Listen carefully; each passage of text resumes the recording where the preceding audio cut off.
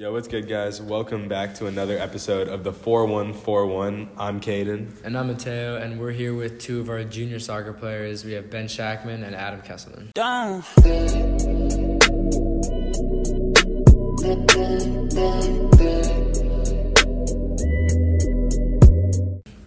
And so we're just going to talk to them a little bit about what the season's been so far and how they feel about it and what they're looking forward to in the coming weeks of the soccer season. Yeah, so Ben, I understand you all have had a couple games go on so far, pretty good results. Overall, how would you say you are meeting expectations and how the season's going?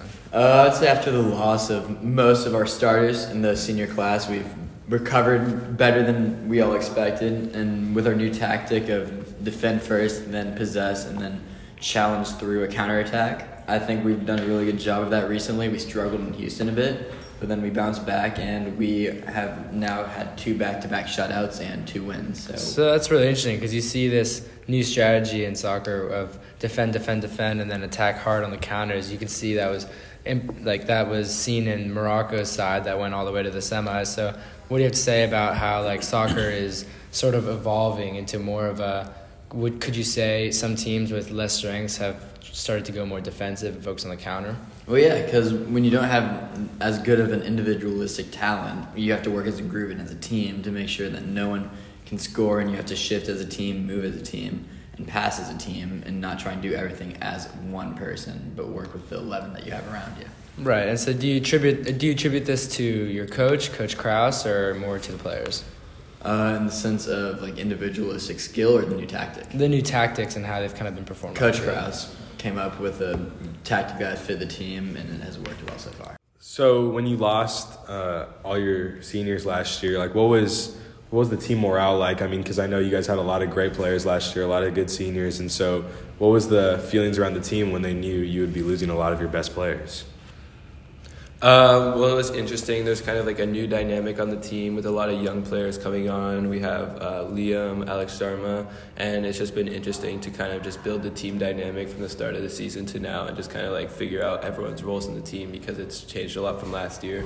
A lot of the players who were not getting a lot of minutes last year are now playing a lot, so it's just been interesting to see how the team has progressed from the start of the season up until now and how we kind of improved both defensively and offensively. Okay, so Adam, you just mentioned some of the younger players kind of breaking into some bigger roles. How would you say that you as an upperclassman, Ben as well, you can answer this, how is y'all's relationship with some of the younger people, especially the freshmen? Yeah, it's good. A lot of them kind of are funny or bring a new energy to the team that younger players tend to do, and it's just been interesting to try to mentor them and get to know them better. Yeah, I agree. I think our role as upperclassmen has been to kind of mentor them, make sure that they stay focused and work and try, because sometimes they get really lackadaisical, don't try, and our role is to really make them focus and achieve the skill that we know they can do. Yeah, and then so obviously you guys have your senior captains, and so what do you look for in a captain when you're voting for someone or when you're looking for someone? So something that I think is really important is that the captain is always outworking the players. Last year we had Gideon, who if we were doing an exercise, he would do it twice and still finish first before everyone else, which was just inspiring because it kind of pushed you to do more since there's always someone going farther than you and working harder than you. And so this year just looking for the captains to reciprocate that behavior, and it has a little bit, but I think it could improve a bit. So why don't you talk to us a little bit about our captains for this year? Obviously, we have seniors, Matthias, Zach, and Cole Ashley. So how would you say they've led this team, and what do you hope this team can achieve under their leadership? I think their leadership has definitely been iffy at times, considering some of the resulting games and arguments during practice. But I think they're trying to adjust to how our team works. I think Cole has done that very well and made it his intentions very clear. I think that they need to show their work ethic a bit stronger and really push Gideon would and help lead everyone instead of relying on some juniors to, during cardio and stuff like that, finish first and push everyone. They should be doing that. And even players who are seniors who are on the bench will finish before them. And I think that a captain should work their absolute fullest potential during practice and season, and Yeah. I don't see that being received. Yeah, I definitely think that's a fair burden to have for your captains. But, I mean, if we're focusing on-field play, how has the season been so far? I mean, have you guys, lived up to the expectations that you set out for yourself at the beginning of the year? Well, I think that something interesting this year is that with the new tactics, with the new team dynamics, we kind of maybe expected to not do as well as we did last year. But throughout the season, we've kind of proven to ourselves through a couple of wins, a couple of shutouts against better teams that by defending, by playing as a team, and by just getting behind the common goal of defending and then attacking, we have kind of won a few more games than we expected, and probably will continue to improve in a way that allows us to win a lot of games and potentially have a shot at SBC. Yeah, and I mean, you just mentioned SPC. Is the feeling around the team that you guys actually do have a chance at winning it, or I mean, what do y'all think? Yeah, I think we have the ability to. I don't know how good some of the Houston teams are, but from what I can tell through either watching or hearing about other SBC teams in our area, I think that we are one of the best, if not the best, SBC team in our area. And I think if the Houston teams are similar skills to us, I think we could have the ability to win SBC. Yeah, to be able to win a championship, you have to believe in it. So there's no point of saying oh, we don't think we're gonna win. You have to just come into the season with the expectation that you have a chance, but also that our team has proven that you can win by just playing as more than your individual pieces. Last year against EHS, we came together and put together a win against a much better team. So even if we don't have the individual talent, we can always come together as a team to make up for those. Yeah, I agree. It's really important to make sure you buy into the same goal at the start of the season and work toward that goal. Yeah, no, I agree. I think that's definitely very important to make sure everyone's all locked in all the time. Would you say, so you were talking a little bit about this earlier, would you say that still needs maybe a little bit of improvement on the soccer team?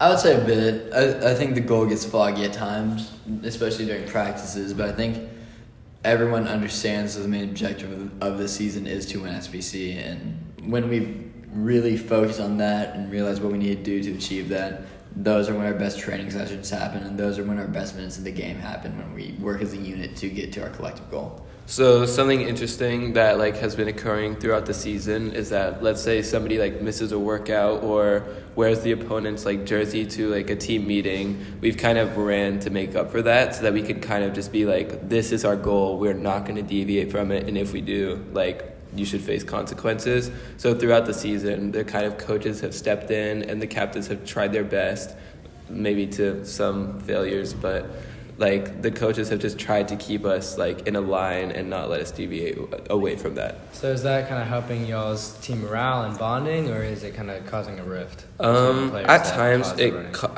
it causes a rift. Obviously, if you have the same player missing every practice, showing up in random tracksuits and not really buying into the team goals, it can create rifts, because then those players who maybe they're older and some young players kind of side with them, then it can create rifts in the team, because you can have leadership versus the people who don't want to participate, and so it has created some rifts, but it has also provided opportunities to just kind of come together closer and say okay, we need to stop messing around, we need to just do this, get the running out of the way, come to practice and be a team. Yeah, and so I mean, in terms of you're talking about training and all that, I've heard that you guys often do a lot more cardio and actually workouts than you might even play soccer, right? And so what is that do you think that that's working, or what do you think about the new system in terms of training and working out?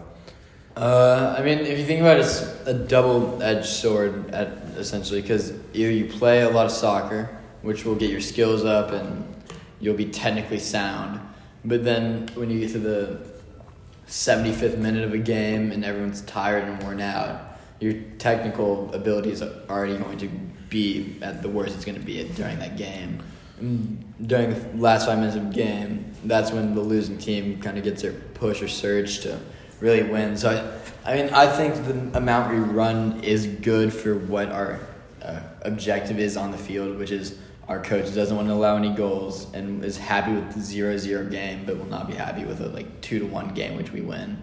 So, considering how much our midfield and defense has to move to achieve that, I think that we wouldn't be able to keep getting teams shutouts and stuff like that if we weren't running as much as we did. Yeah, well said.